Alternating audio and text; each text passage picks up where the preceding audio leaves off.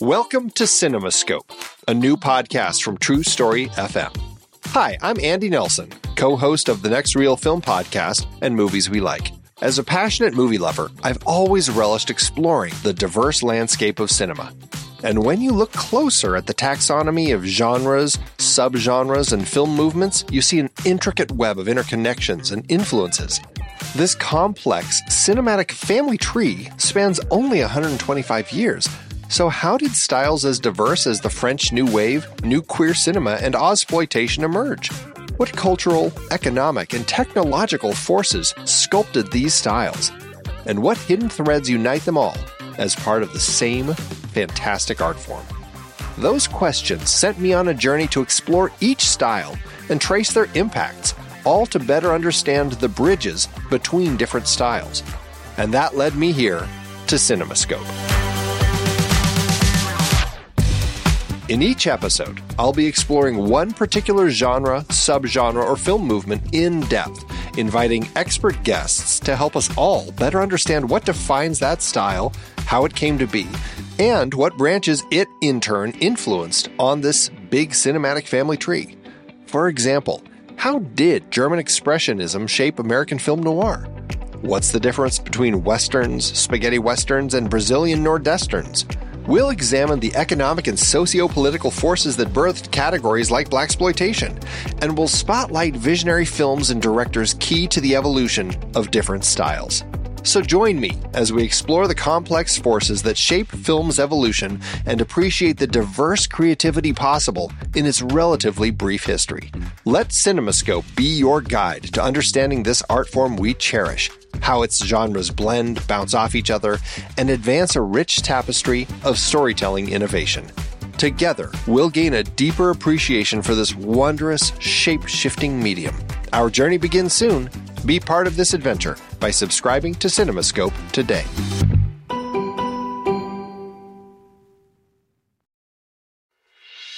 I'm Pete Wright. And I'm Andy Nelson. Welcome to The Next Reel. When the movie ends, our conversation begins. In just a matter of seconds, you're going to hear a classic episode of this show from back in the day when we called ourselves Movies We Like. It took us a while to settle into the show's format, so you'll notice some differences as you listen to these episodes. For instance, it takes us a bit of time to actually get into the conversation about the movie. Things like that. But we're still proud of the conversations about the movies themselves, and we think they're worth keeping in the library. So enjoy these episodes from our back catalog. And you can become part of our Discord community, learn more about the show, and find out how you can become a supporting member at thenextreel.com. So thank you, everybody, for downloading and listening to The Next Reel. We appreciate your time and attention, and we hope you enjoy the show.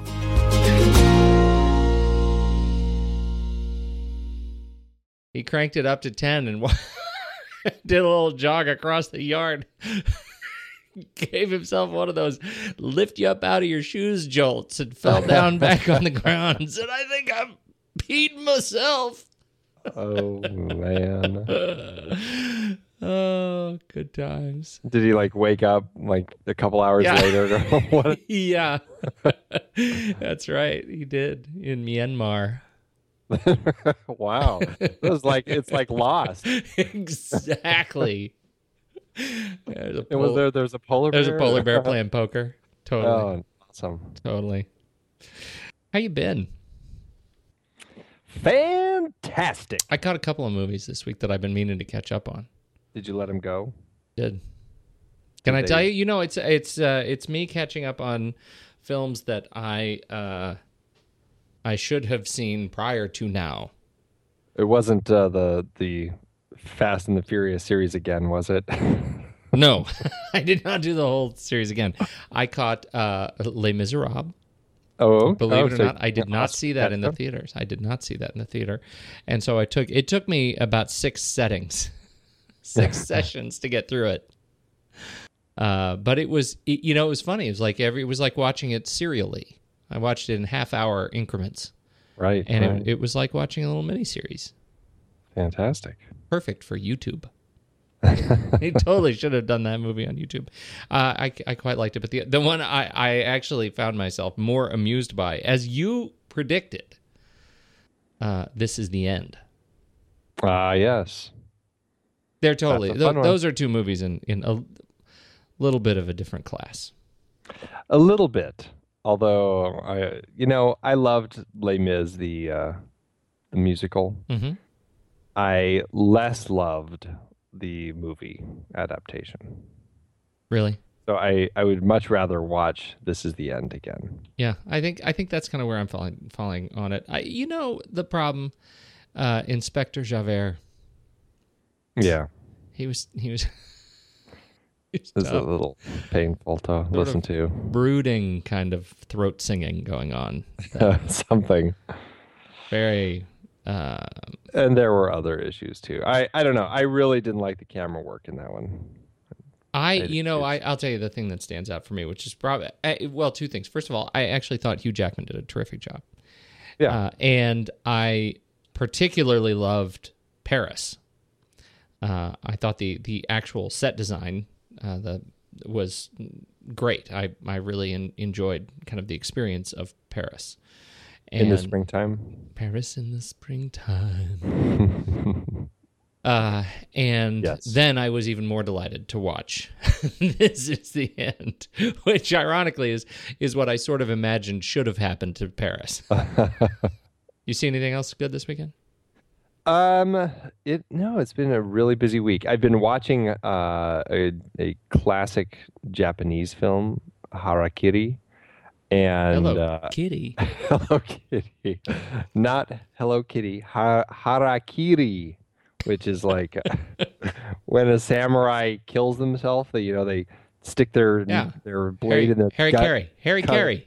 I'm still working my way through it, but it is really good. So it's been a long week. I really haven't had a lot of time to do much. Let me guess how it ends. Oh, you. Okay, one more. Ender's Game. I haven't seen it. You should. I'll get around to it. I know, but you should see it. Don't see it in 3D because it's fake. It's fake 3D on Ender's Game. So is Gravity, and that was great, but I still won't see Ender's Game in 3D. I know, but here's the thing. Ender's Game, you owe it to yourself to see Ender's Game after that fantastic Harrison Ford interview in GQ that was posted on the Facebook page. Was Steve responsible for that? I don't know. But well, it was not me, and it wasn't you. Me, so it had to be Steve. So Steve tracked this down. The single best interview I have ever heard with Harrison Ford or any curmudgeonly 71-year-old actor. And possibly shortest too. Yes, that would have been. You wondered how long he actually had to do that interview. So you get 72 seconds with Mr. Ford, and it was terrible. The questions were terrible, and the answers were fantastic. Harrison Ford answered exactly as he should have, given the quality of the questions he was being given. And so you should check that out on Facebook.com/thenextreel. Absolutely. I just gave a little plug, a pre-plug. Okay, so you were saying you had a rough week. You're watching this Japanese film, which is making you speak in Japanglish. Yes. It's Japanglish.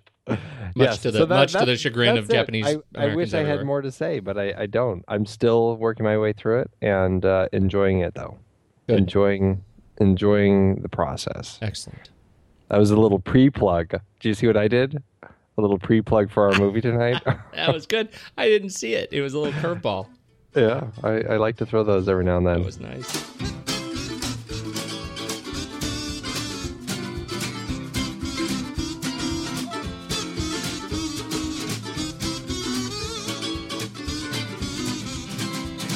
This is The Next Reel, everybody. You should definitely, you should not turn off your internet machines right now if you're listening to the show. We're so glad that you came to hang out with us. And you can find us at thenextreel.com. That's where you can find all of our old shows. You can check out the Film Board, our monthly gathering to talk about new releases with fantastic contributors, regular monthly contributors. You can read the fantastic blog that is, we've got a blog runner. It's like a showrunner. I'm calling him the blog runner. Right. Maybe the blog whisperer. kindly Steve Sarmento. You can read the blog stylings of Steve Sarmento over at the blog and on Facebook. Again, facebook.com/thenextreel. If you head over to the contact page, you can find all the different places to find us. The most important one, I think we decided the third most important one, now ranked second most important one because there's real prizes associated with it. That's right. The Instagram Guess the Movie Pony Prize. Andy, tell the people where we stand. It's we're plowing through this thing. We had this week we did 1961's fantastic black and white ghost story, The Innocents, and The Lady's Revenge got it after about 4 images. So 4 images. Where does that stand? How does that rank in sort of average? What's the longest it's taken? There's some people just haven't gotten. We've gone a full week before of images, and I mean, Invasion of the Body Snatchers, the '78 one, that was a really hard one for people. It wasn't until I threw up the image, the classic image of Donald Sutherland doing his little alien scream at the very end of the film, that people finally figured that one out. That was a tricky one, but. Yeah, The Lady's Revenge came through on The Innocents. I think I gave it away by showing an image with Deborah Kerr in it, but it's a film that she said she loves, so she caught on pretty quickly as soon as that image went out. Fantastic. So we're working up toward our big 2018 award ceremony. That's right. It'll be just like the end of Star Wars. That's what sort of award ceremony we're going to do for our Pony Prize. but it's going to be the end of Star Wars Episode 7, so we don't really know what it's going to be like actually yet. That's right. That's right. Excellent. So, do you have a film in mind for this week that you're going to stump the people with? Starts tomorrow, right? You bet. It is. You're not going to actually say it. No.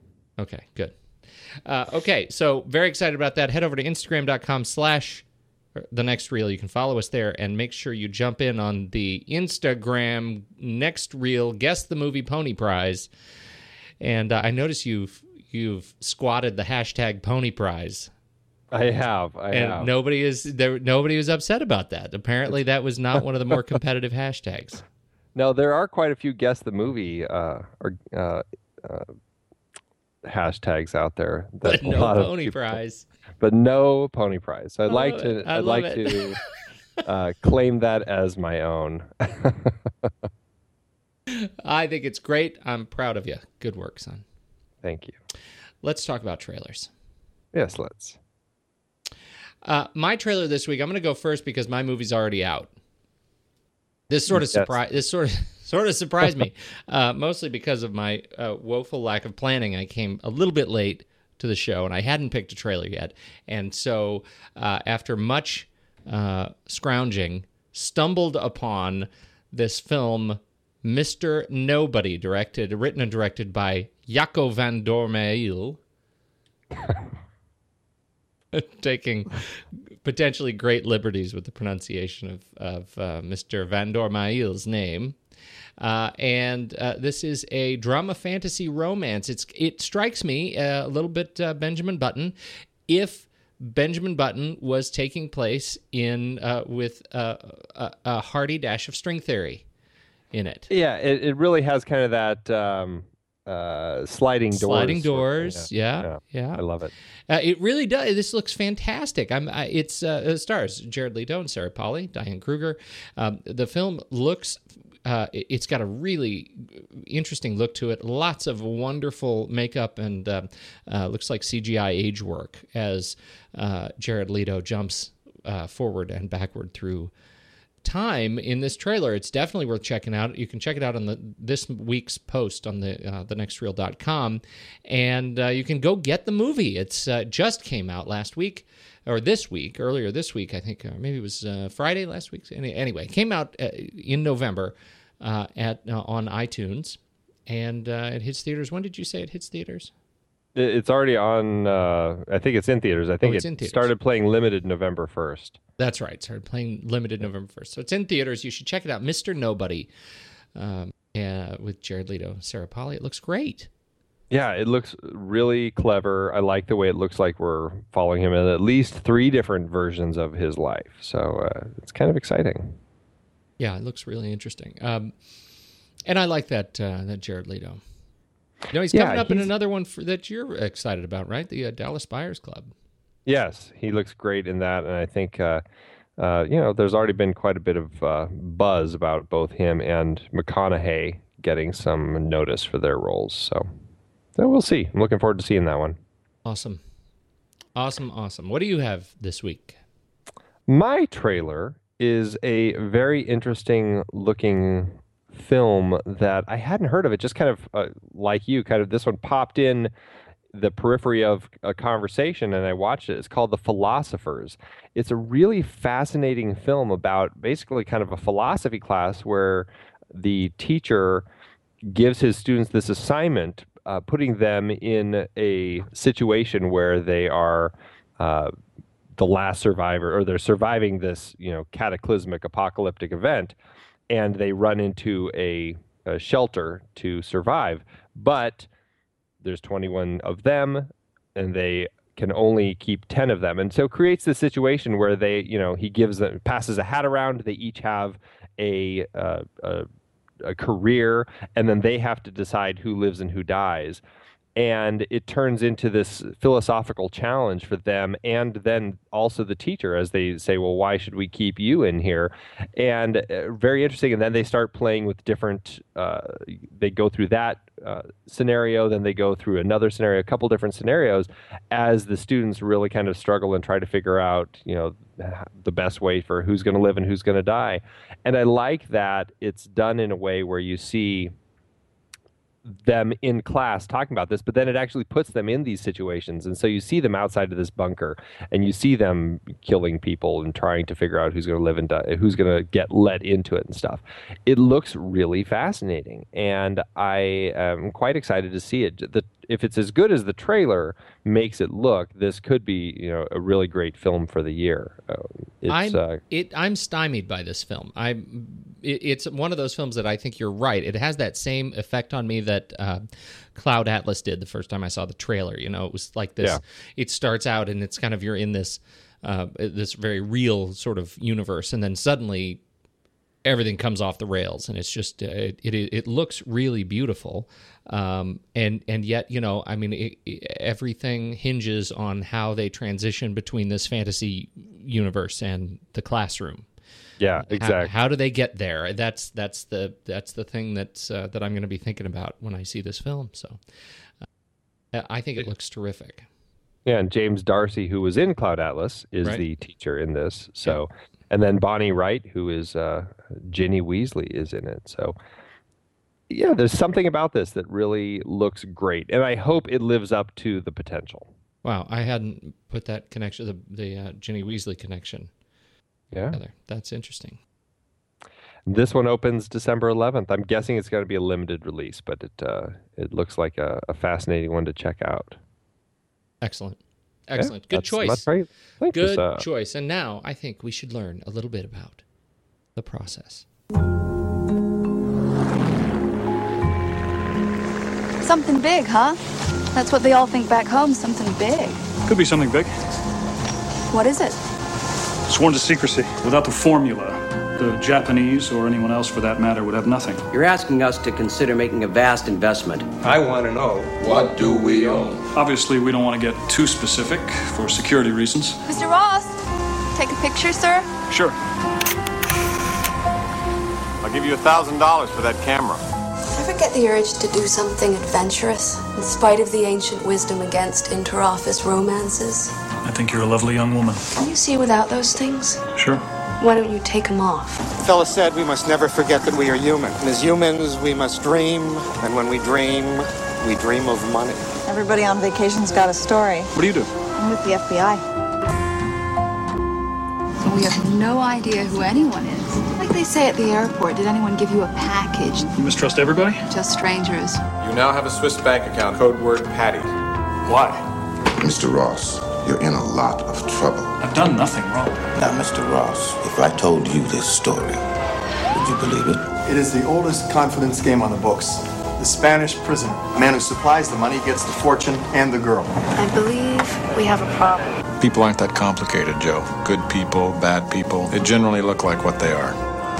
Why are so many people having such difficulty? That's the question baffles me. This is the first film written and directed by our friend, a friend of the show, David Mamet. That's right.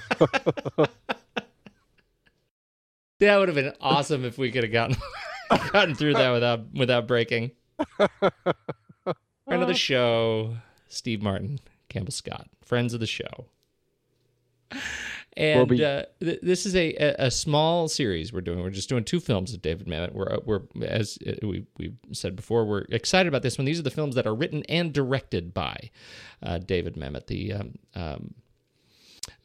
He's two of the films written and directed by David Mamet. But that's our deciding factor on whether or not they made it into this series. And and I think, when we look at in the sort of canon of great American writers, David Mamet, you would have to, particularly writers of the stage, you would have to say David Mamet he's pretty high up there.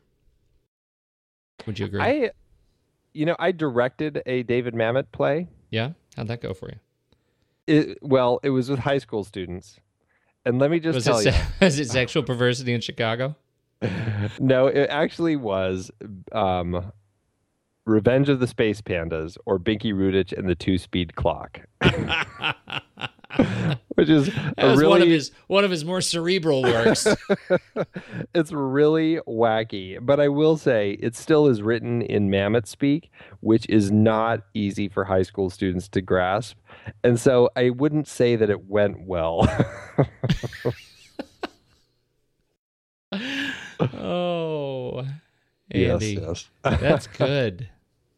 I managed to direct a Mamet myself. The Duck Variations. Have you read this one? I have not. It's another one to check out. Big fan of Mamet. I like the Mamet. I like what he does. I put Mamet up there with in terms of it. Whatever you think of style, of voice. I admire people in the caliber of David Mamet and Aaron Sorkin and Patty Chayefsky. They're all up there for me in that same category as people who wield words with great precision. Mm-hmm.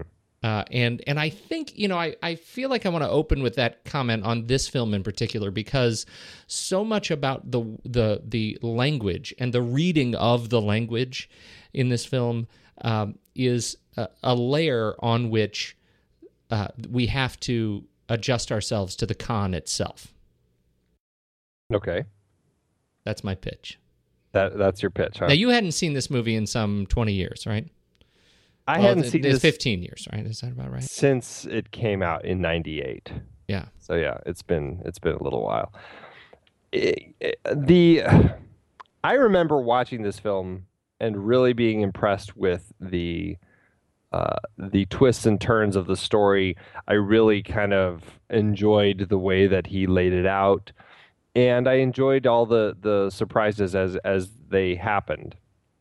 Watching it again, even though it's like 16, 17 years later, however many years it is, I can't do math right now, I found it a lot more obvious. And I don't know if I would say I found the twists and turns themselves obvious, but I actually found his writing more obvious in this, and it bothered me. Now, I will say, the vast majority of it, I think you're right. His writing has the precision and everything else that you were talking about that works really well, and I like it in context of the story. I think what bothers me, and we can just get this out of the way now, just so it's out there. I felt like when he wrote this, and maybe I'm wrong, but I felt like when he wrote this, he really felt like he had to nail the points in on a few key issues over and over and over again, to the point where watching it a second time, I felt like it's like, hello, could you have made that any more obvious for me? The first being when we meet Rebecca Pidgeon's character on the plane, or maybe not when we meet her, I think it's when they're coming back, her character Susan, and she's talking on and on and on about how you can't tell who anyone is. You can't tell who anyone is. I don't know how many times she says that, but I feel like she's talking about that, saying that line for like 5 minutes, getting the point across. Yes, I understand we can't trust anybody, and leading me to believe you're probably not someone we can trust either. It was like so blatant the way that he was doing that. And likewise, toward the end of the film, when he's hitting it over the head, do you have your ticket? Oh, do you have your ticket? Don't forget your ticket. It's like, yes, I get it. There's something about his ticket that is awry, and I have a feeling that, we're going to find out here in a minute. It drove me nuts when he was doing those things with the writing, and I didn't understand why he made those things stand out so much. Yeah, I agree with you, and I have the same sensation. That sensation of, the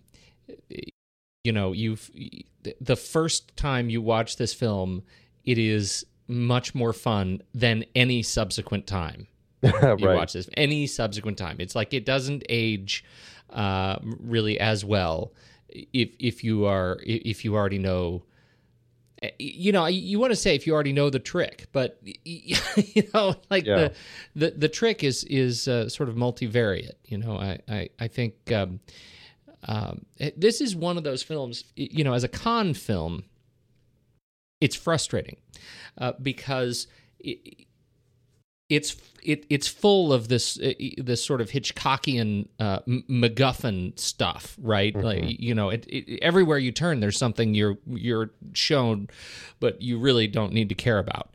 Right. It seems like every scene there's something else not to care about. There's the process. We don't need to care about that. It turns out. Mm-hmm. There's his little journal. Well, we don't really need to care about that. There's the book. You sort of need to care about that, but then you need to stop caring about that. And the videotapes. There's the videotapes. You totally don't. It turns out don't care about that. Yeah, it turns out you think you do, but you think you do, but you don't. And then there's the title of the film. Which turns out really don't need to care about at all, because they never actually do the Spanish prisoner con. The title of the film itself is a con. So, which is ironic. I didn't even know there was a title for the con that was in the film. Do you know what the title is of the con? I just missed what you. No, there's a con in the film, right? The con in the film is a very common con. It's the hey, I'm a Nigerian prince con. Would you please email me your PayPal address? Right, that's which is the con. Yeah, and it's called the Murphy. Did they say that in the film? No, they didn't. But that's what the con is actually called in real life, right? Gotcha. Con is called the Murphy, and not the Spanish prisoner, which is never done in the film. Which is another example of just, I think, the layers that Mamet sort of piles on to this film. And so it gives a lot of weight to a lot of very small elements that I think convolute the overall sort of fluidity of the film itself and get in the way of, I think, the overall story. And you really don't ever get ahead, where I think... the great con films, the Sting, you get these fantastic con films that give you the audience a little bit more awareness than your protagonist has, right? So just enough ahead of wherever he is that you feel like you're a little bit in control and out of control, because you have that feeling of urgency. Right? Please find out that the ticket is actually to Venezuela. Please find it. Right. You don't really get that. You only get a little taste of that right at the end as he's going through the metal detector and turns around, and we see, which I think is a great example of what you're talking about, that the hammering over the head bit, when you see the X-ray go through of the red camera case and it's actually a gun. Yeah. That nobody raises any alarms about, ironically enough. But we had already seen that visual trick done in the very opening of the scene of the film, and so this was the gun on the mantelpiece. Like that was just a visual cue that he just needed to hammer home. So I had real problems with that on this viewing, with that sort of element. Like you say, it's the hammering over the head thing, and yet characters like Ricky Jay which is, one reviewer or one critic had said it's like a three-piece suit-clad Confucius who drifts in and out of the film, dropping his little bits of wisdom and witticisms. I find Ricky Jay just fantastic in this. I just love it when he comes out. He like saves every scene for me in this film. And see, he felt like he was there just to deliver the one-liners to me. Exactly. I mean, which didn't work for me because it always took me out of the film. Because then I had to go, okay, well, why is he saying that, though? And who would actually walk around saying things like that? I mean, I love them. Don't get me wrong. I love those one-liners. I don't think you do. I don't think you do. And I think that's I love them. Just mean. I'm calling him. I love them out of context of the film. In context, I'm like, nobody says things like that. And why is Joe, Campbell Scott's character, why is he just standing there acknowledging it? Because it's like, what does that even mean? I don't know. But I really do love Ricky Jay. See, the thing is, Ricky Jay plays his character as his attorney for the company. Don't worry, you don't need to care about the company. His character, George Lang, he says my single favorite number one line of any film ever. It's on our website, yeah. It's on our website, and it's in this. Worry is like interest paid in advance on a debt that never comes due. Great line, but man, he has so many other great ones, and they're in really weird times. Like yes, they're out on the dock, and he's wearing a suit on the dock, and everybody's talking, and he says, "We must never forget that we are human, and as humans we dream, and when we dream." We dream of money. And it's like so painfully slow. So painfully slow that it's, you think like the other, you think like Steve Martin or Campbell Scott or somebody's going to jump in and interrupt him and say, okay, old man, go get a drink, Nobody going on a business trip would have been missed if he never arrived, right? I mean, they're great. They're just fantastic. And they're great examples, I think, of his writing. But well, here's what I love about it. All right, tell me what I love the way that it's that Mamet speak, the way that people say things wrong. And you get in virtually the vast majority of scripts that are written, yes, screenwriters to varying degrees of quality are able to write in different characters. So one character sounds like that character and a different character sounds like a different character, as opposed to the characters sounding like the writers. Now, maybe you could argue that Mamet's characters all kind of sound like Mamet because they all kind of have this Mamet speak. But what I do like about the way he writes is he actually writes these characters where they don't speak perfectly. And a lot of other screenwriters, because you are basically playing God, you can write exactly the thing you'd want to say and the great one-liner, the great quip to get back at somebody or whatever.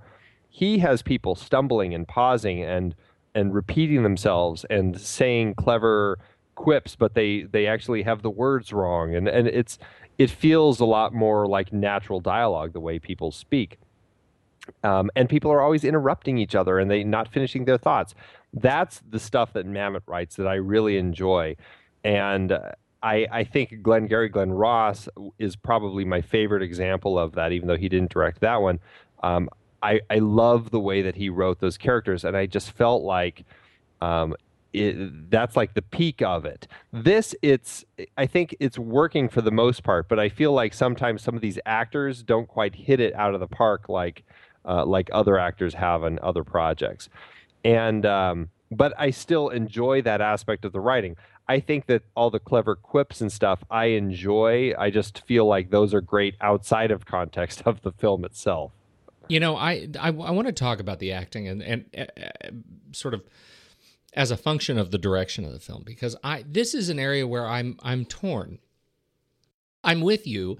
I feel like the writing is, when I sit down and read the script, I'm vastly more interested than when most of the actors in the film are speaking. Yeah. Right? Yeah, absolutely. And I think Campbell Scott does a terrific job with Mamet speak. Yeah. I think I was pleasantly surprised that Steve Martin, I thought, did a fantastic job with Mamet Speak. Like I didn't get any sort of awkwardness. Yeah, and his doesn't I don't think his character has quite as much Mamet Speak as the others. Yeah. But he does it all very well. And actually he comes across really natural in a role that it was one of his earlier, more serious roles. But right. You know, I felt like he played the part really, really well. No, I do too. I mean, there was that sort of sophistication that he brought to the role that I think was interesting to watch, and I think there was Mamet Speak in there, but I think it really is a testament to his ability to deliver it naturally, and the character I think that worked for me. So the exchanges between Steve Martin and Campbell Scott for me were pretty good. Everybody else, with the exception of Ricky Jay, who played Ricky Jay in this film, I think everybody else to me really struggled on that spectrum of Mamet Speak and came off as extremely stilted. It was like it was much more of had much more of a vibe of a stage play. Yeah. And not a great one. And I wonder, this is the thing I've been thinking about. Is this a conscious choice of direction? Because I've seen Rebecca Pidgeon in other stuff, and she's not like this. Well, I hate her in everything, so. But not like this. No, I pretty much do hate her like this and everything. She's a bad one to bring up, but yes, she generally. I should say I think I've only seen her in David Mamet films, so I don't know if it's fair to say that. I don't like how she is in David Mamet films. I always struggle with her. Well, and that's my thing. And so there's this layer of sort of perception of how these characters are delivering their Mamet Speak and this story, and it feels to me like it is like a veneer on top of the subtext of the film. Like the actors are sort of above the film, sort of, you imagine like it may have been easier to deliver this film had they been wearing sort of the Greek theatrical masks. You know what I mean? Absolutely, right. Like that's what it felt like to me, and I wonder if that's by conscious choice. I found nothing to indicate that was true, but a lot of people who were kind of thinking that maybe this was sort of a dramatic metaphor to the con. That's possible. It's an interesting way to look at it. If that's what he was really trying to do, I don't know if it was effective enough, because I don't think it was done so deliberately that it made me instantly go to that and go, oh, I see what he's trying to do. Like, I think you'd really have to dig to find that answer in order to latch onto that. And then putting it in that context, I can say, okay, yeah, I can see him doing that. But I don't know. I guess it's not just... What's funny about that, and the thing that turns it for me, is that if you believe that, then by the same logic, Campbell Scott and Steve Martin failed. Because they weren't stilted enough. Yeah, right. I don't know. They were much more on the ball. It's a tricky one. And I think that some of that also comes from just logic problems within the story.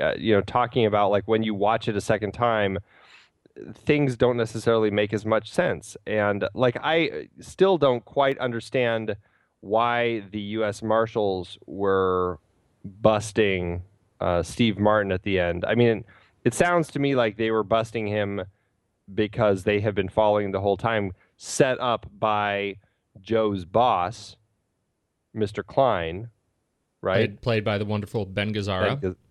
Right, but I'm not sure why the U.S. Marshals would be involved in doing that if it was just to make sure that Mr. Klein... I don't know. I guess I just didn't understand like how he got them tied into this. Why are they doing this corporate bust? I don't know. Maybe it makes sense. Well, right, and that's the peril of the big reveal on the boat, right? Yeah. that we get this, that we, like we already said, there's very little that we, the audience, are aware of before our protagonist is aware of it, until the very end when they're doing the I would have gotten away with it too if it weren't for you lousy kids. Right, exactly.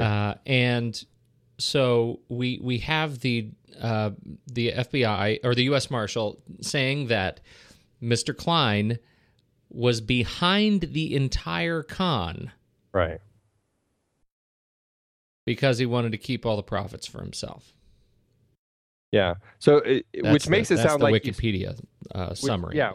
Which makes it sound like he's trying to cut his other partners out by doing this. I don't know.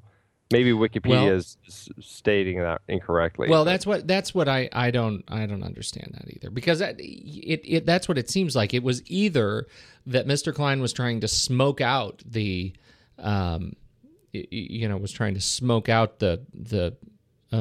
con, knowing that Jimmy was out there, or that he was just trying to but did he does he get, we don't ever get to see Mr. Klein carted off to jail. The last time we see Mr. Klein is when he's meeting Joe in the prison, trying to say, you know what, I want to drop all the charges, I want to work this out. Now, what if Joe said, okay, let's drop the charges, let's work this out? Like, I just feel like I don't quite understand. Yeah. Like, where would Mr. Klein have gone from there? No, I'm sorry. I was just saying that. You really have to stay here. I don't quite get it. Yeah. And then wouldn't he then also be responsible for Ricky Jay's character's death? I mean, I don't think it was Mr. Klein that killed him. I think it was like Jimmy or his people, Jimmy or Susan or one of them.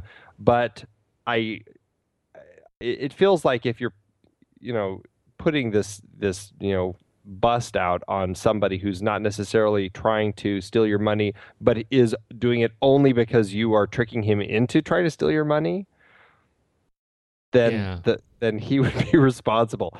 I don't know. Or maybe it was simply when I first saw this, I walked and my memory of the film was that Mr. Klein was behind it in that he did not trust Joe with the big secret, and he again hammering it over our heads. He says time and time again, they have these talks about security. Are you concerned about security? No, Joe, I'm sure it's fine. Well, it's in my safe. Well, is it really in your safe? I got to do this on the security. And security, right? And so in the end, when I walked away from the film the first time I saw it, my memory of it was that Mr. Klein was simply not trusting the fact that this incredible secret process, which would change the tide of the company, was in the hands of this guy who wrote it in a journal. Right. And I think he was that he may have simply been, this may have been his way to sort of surreptitiously keep an eye on what was going on. But even if that, it doesn't make any sense either, because why would they go to all the trouble to swap the... Which, I rewatched that scene, and Ed Neal, who plays that character, he's got to have really smooth hands. You didn't find it either. Did you find it? I didn't see it. It doesn't happen. You never see him actually do the magic switch. I mean, if he does, it's when we're looking somewhere else, and he does it so smoothly. I don't know. Ed O'Neill is just a master FBI magician, I guess. And it's kind of fun to see a younger Clark Gregg in the back as the sniper. Yes, which I had to watch that scene going, where is Clark Gregg? Where is he? And then I finally, that's him in the back. I hardly recognized him. This is one of those Mamet things where, there are directors who rely on misdirection through shot selection. And there are directors who get away with a lot through misdirection, through shot selection. You know what I mean? Right. Like in this case, I think there may be just a little bit too much weight on, not even letting us rebuild the breadcrumb trail. Well, yeah, you go back and you watch, like, when they pull out is this your signature? And it's like the certificate to get Venezuelan citizenship because there's no extradition treaty. If you go back and watch when he signs that, it actually says it says club membership decree across the top. It doesn't even say anything about Venezuela. So it's like, well, this is completely an artifice. Right. Well, and then, the ticket that he has in his hand that we've seen the close-up of in the past is the ticket that goes back to Saint-Estèphe, and the ticket clearly that she goes back to the car to get ends up not being that ticket. Like, it's those sorts of things that you can't, when you can't go back and rebuild, I think it loses credibility on reviewing. So it's not The Sixth Sense where when you rewatch it, it makes it even more. It makes it more compelling and it makes it more exciting because it's woven together so well. It works well on a first viewing, but afterward it all kind of crumbles, and it makes me wonder if he intentionally is doing that, because he clearly is a writer who loves going back and doing these sorts of con stories. I mean, I think it's his third con film that he wrote. I mean, he did, what were the other ones? House of Games was one, right? Which I quite liked. I don't think I've seen that one. And then he did Heist. And then, he also wrote or was one of the ghostwriter on Ronin, which we've talked about here on the show. Right. So he clearly loves this whole idea of cons and people pulling the wool over somebody's eyes and trying to make off with something. And I think he does it effectively. Like I said, I haven't seen House of Games. I have seen Heist, although it wasn't since it came out, so I can't remember the con in that film. But I feel like this is kind of a weak con. I feel like it works well on a first viewing, but when you actually deconstruct it, it falls apart. So it makes me wonder, for somebody who really likes cons and likes to write cons, is he purposefully doing that? Is there some reason that he would kind of be creating kind of a con that crumbles upon going back and looking at it? Like you said, the title itself is a con. We're not looking at the Spanish prisoner con. We're looking at the Murphy. So I'm curious about that. Exactly. And that, I think, feeds back into my issue about the performances themselves. Like, every single element, the structure of the con, the name of the con, the performances of the actors, the kind of mammothness, the hyper mammothness of the script. I mean, this script does not sound like Heist. This script does not sound like Red Belt. This film has a unique tone, and I wonder, as I keep looking at this film, and really, I mean, I think I'm strangely drawn to this film. I can't. I mean, we're talking about. I mean, I feel like I'm sober, I'm clear-headed, and we're talking about things that don't work in this film, and yet I like it. I like it, and that's I recognize that's my problem. But I wonder how many of these things were choices that just don't stack up. Maybe it's that they just don't stack up with one another. Maybe it's just a bridge too far. Yeah, it's possible. I mean, it's an interesting film because there's so much falsities all through it. The nature of con is creating falsehoods and that you buy as truth. And basically everything is always presented as a truth in a con. Right. And as things change and shift toward the end, those are the twists. You learn, oh, this thing that I thought was true is false. This thing is actually still true. Oh, no, it's not. This is actually false. Oh, this thing that I thought was false is actually, it's a double false. It kind of keeps shifting around and you never quite know. And it does create this kind of fantasy world, and it is interesting to buy into it. I mean, I still did find it a compelling watch. I did enjoy the story. I enjoyed seeing how it all played out again. I completely forgot the whole Japanese tourist thing, and so that was kind of a funny twist at the end, because I wrote down as I was writing, like, what is up with all the Japanese tourists everywhere? Why? Like, what kind of gun on the mantelpiece is this? Where is he going? Is he trying to make a statement or something? And that whole little last line about that, I mean, it was kind of funny. Nobody looks at Japanese tourists. The whole thing. Probably because they were from Omaha. Yeah. There you go. And they were watching Harakiri. Harakiri.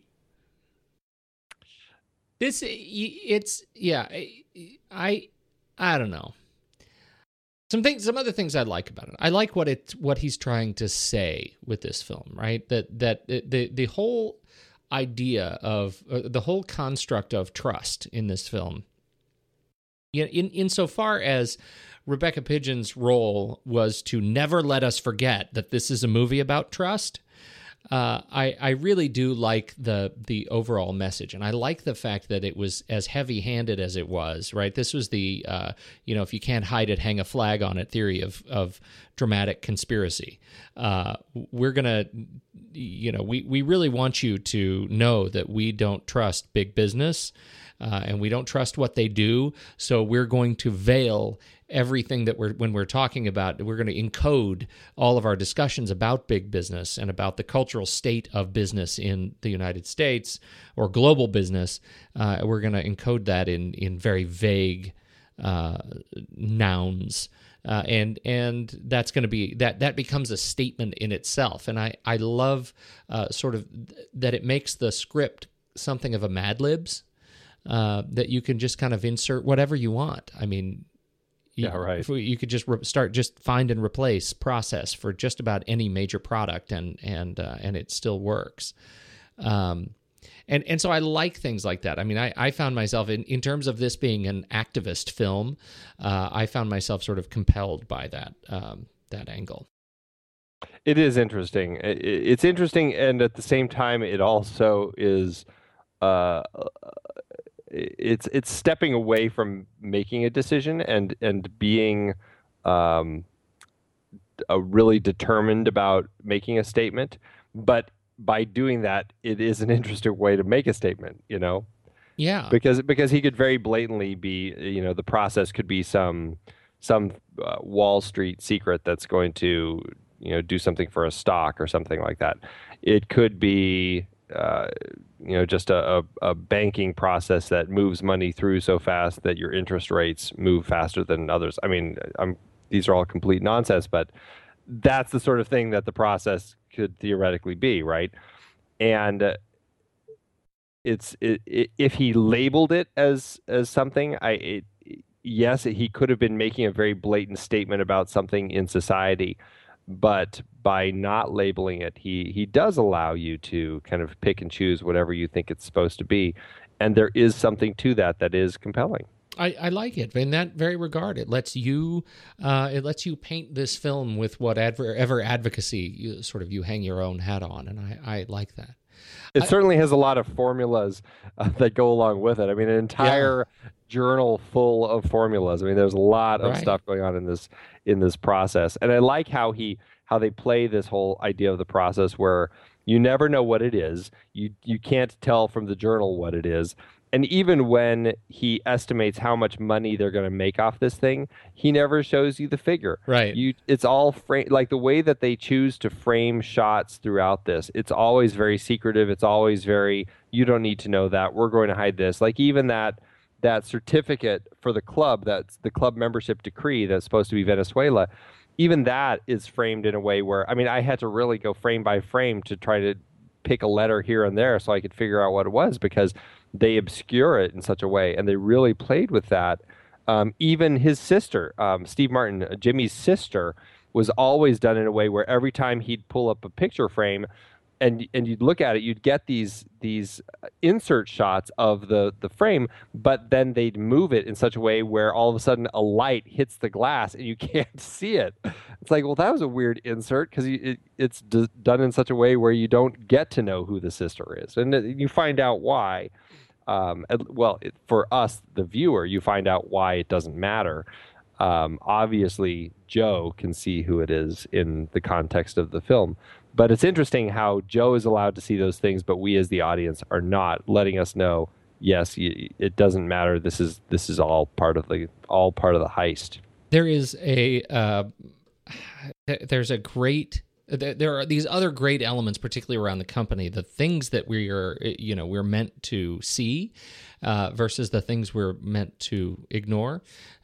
When he is about to take a call, he walks out, he's frustrated by the meeting that he's had with Ben Gazzara, and he feels accosted by the attorneys.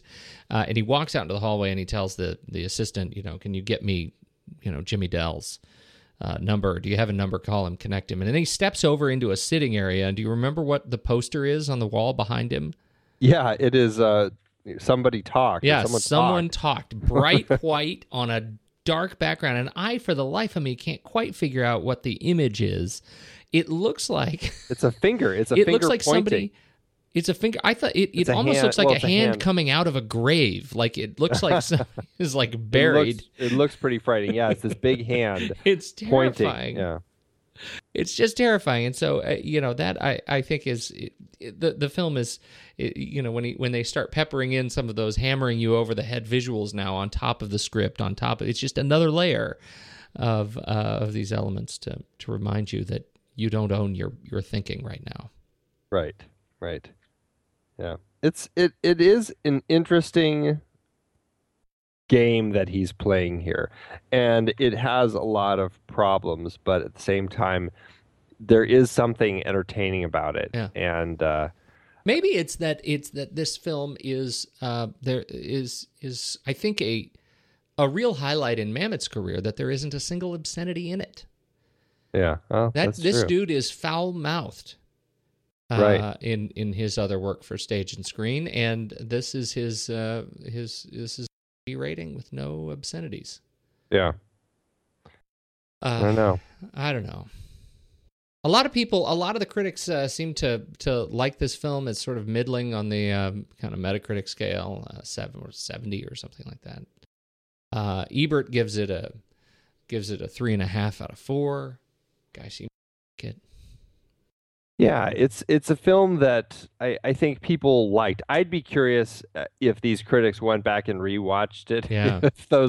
if those numbers would slide down a little bit. Easy to do that on when you're writing a review in April of 1998. Right, and you've just seen it, and this mystery seems really fresh, and you're like, oh, I like the way that they played me for a sucker this whole time, and every twist and turn, I always was wrong.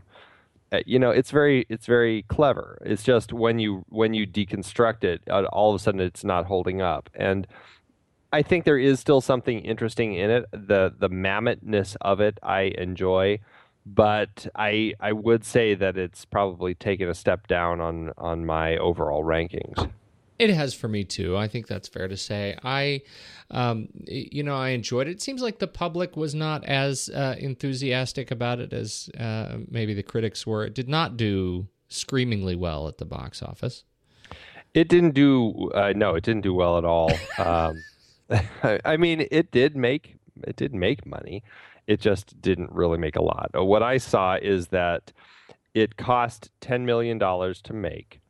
And it made $10,162,034. So it just broke even. It just barely scraped by. It's right now. When we talked about Nick and Nora's Infinite Playlist not too long ago, that was our lowest profitable film on our list. That has now been supplanted by The Spanish Prisoner, which now has actually made less money but still profited on our list. So there you go. I love that that's become a ranking. That's right. I know. Oh, that's good. All right. Well, and I don't think this one is one that has really benefited from any sort of cult following in the years. No. I think we're dusting this one off. It feels a little bit like we're dusting this off out of charity right now. But it's a good film. I still like it. I am compelled to watch it. I'm not gonna give up on you, Spanish Prisoner. But I have less. My sort of state-dependent memory is clear. I have less justification of why after watching it and talking about it. Yeah. So. Anyhow, let's rank this thing. Yes, let's do it. Head over to flickchart.com/thenextreel and you can see all of our rankings. Was it just last week that we had our first ranking that debuted outside of the top 100? I feel like there may have been another one, but it was the first one that that stuck in my head that definitely came. Yeah. I'm a little bit worried. Yeah, the Spanish Prisoner may not fare too well. We shall see. Are you ready? I am ready. The Spanish Prisoner or The Bourne Identity? Bourne Identity. Yes, sir. The Spanish Prisoner or Big Fish? Big Fish. Oh, please. No, I would pick Big Fish. There you go. The Spanish Prisoner or The Wolverine? Oh, this is so much harder This is for you. full of Japanese who are not tourists. Go ahead. I would pick the Wolverine. I know. Wow. Bullet Train, I guess maybe. Bullet Train. Okay. I would also pick the Wolverine. All right. The Spanish Prisoner or The Fifth Element? Oh man. I would do The Fifth Element because it is eye candy. There is an amazing The Spanish Prisoner, aside from the way that he did framing with his shots, I was really unimpressed with the overall cinematography. It was very kind of bland to me. It didn't stand out. And Carter Burwell's music, it felt just very Carter Burwell-esque without giving me a whole lot more. So The Fifth Element at least is total eye candy. Yeah. I agree. All right. Wow. That's fast. I know. The Spanish Prisoner or Now You See Me? The Spanish Prisoner. Oh, that's a tough one. I really didn't like Now You See Me. I would have to go The Spanish Prisoner over Now You See Me. Yeah. Absolutely would. The Spanish Prisoner or Strange Days? The Spanish Prisoner. If, again, and this is what I will say every time I have to rank against Strange Days, if I could rank just against the trailer of Strange Days, the initial teaser trailer, or just the opening sequence, but I would almost always pick Strange Days. But because I have to include the rest of the film, The Spanish Prisoner is what wins out here. The Spanish Prisoner or The Blob? The Spanish Prisoner. The Spanish Prisoner. I kind of like The Blob. I feel like I would rather sit down and watch The Blob. I would say that, but that would last exactly 10 minutes. And then I'd get bored because I've totally been there, and I'd go back to The Spanish Prisoner because of Ricky Jay. And the Mamet wit. All right. Rapier wit. Yes. Wow. All right. 112 out of 118. Oh, Mamet. I feel a little dirty about that. You just have to remember we have a lot of films on here that we really like. I know and easily 100 that we feel quite strongly about. Yes. So we're leaving leaving this one. We're moving on next week to another Mamet film, Red Belt. You have not seen this. Is that true? Have you seen it already? I have not seen it. It just arrived, and I'm quite excited to check it out. It's got Chewie. It's got Chiwetel Ejiofor, and this. Let's see. When this came out in 2008, and so we have to say, I mean, there's a good 10 years of, Mamet experience in this film. This has I think a great cast. Chewie, Tim Allen, Joe Mantegna, Ricky Jay is back, Emily Mortimer, Alice Braga, Rebecca Pidgeon, again.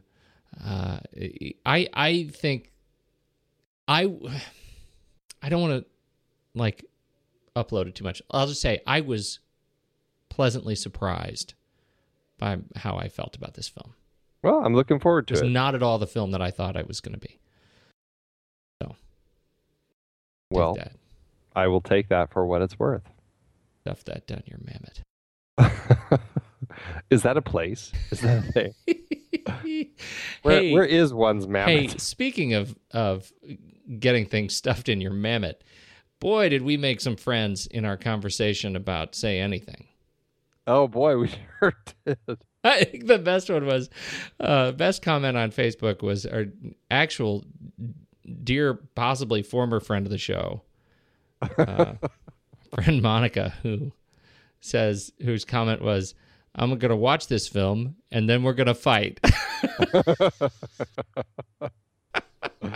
That was great. There are a lot of people who feel very strongly, but you know what? I feel like, and this is why I'm bringing this up, even though we were vilified for our opinions on this particular film, with the exception of, again, friend of the show, John Foster, who also seems to hate everything. I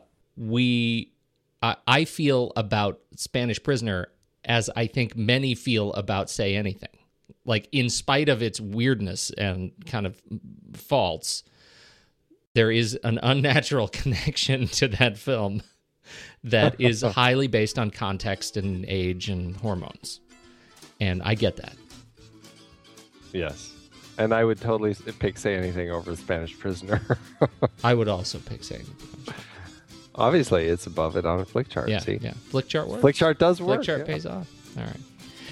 So Red Belt next week. You doing anything good? Anything else good? We do have but before Red Belt, you will hear a great big special, very special episode of VSE. Got another VSE coming up. This weekend we're gonna be the film board convenes to take on Thor, the Dark World. Who will come out the victor, the film board or Thor? What's your bet? You haven't seen it yet. When are you going to see it? I'm going to try to see it tomorrow night. I'm going tomorrow at 11:30 or something. Yeah. And so I'll be sure to call you right after I see it and tell you what happens. And tell me all about it. Yeah. And then this happened, and then this, and then this and one then guy did this, and then that, and science. So you're very gonna much have to repost. You're gonna have to repost that. On I know it was too Facebook good. Page. It was too good. So this is gonna be good. Thor: The Dark World. I'm interested in this. Alan Taylor, big fan of Alan Taylor. Done some good work in. I'm curious to see what he can pull off. Yeah. Done some great work, so very interested in this, very curious about it. So that we'll be recording that on Sunday evening once everybody has a chance to see it. So look for that on Monday. We'll have that up in the feed, and then we'll be back next week with Red Belt. Thanks, everybody. Andy, you have anything else? Nope. I gotta go to bed.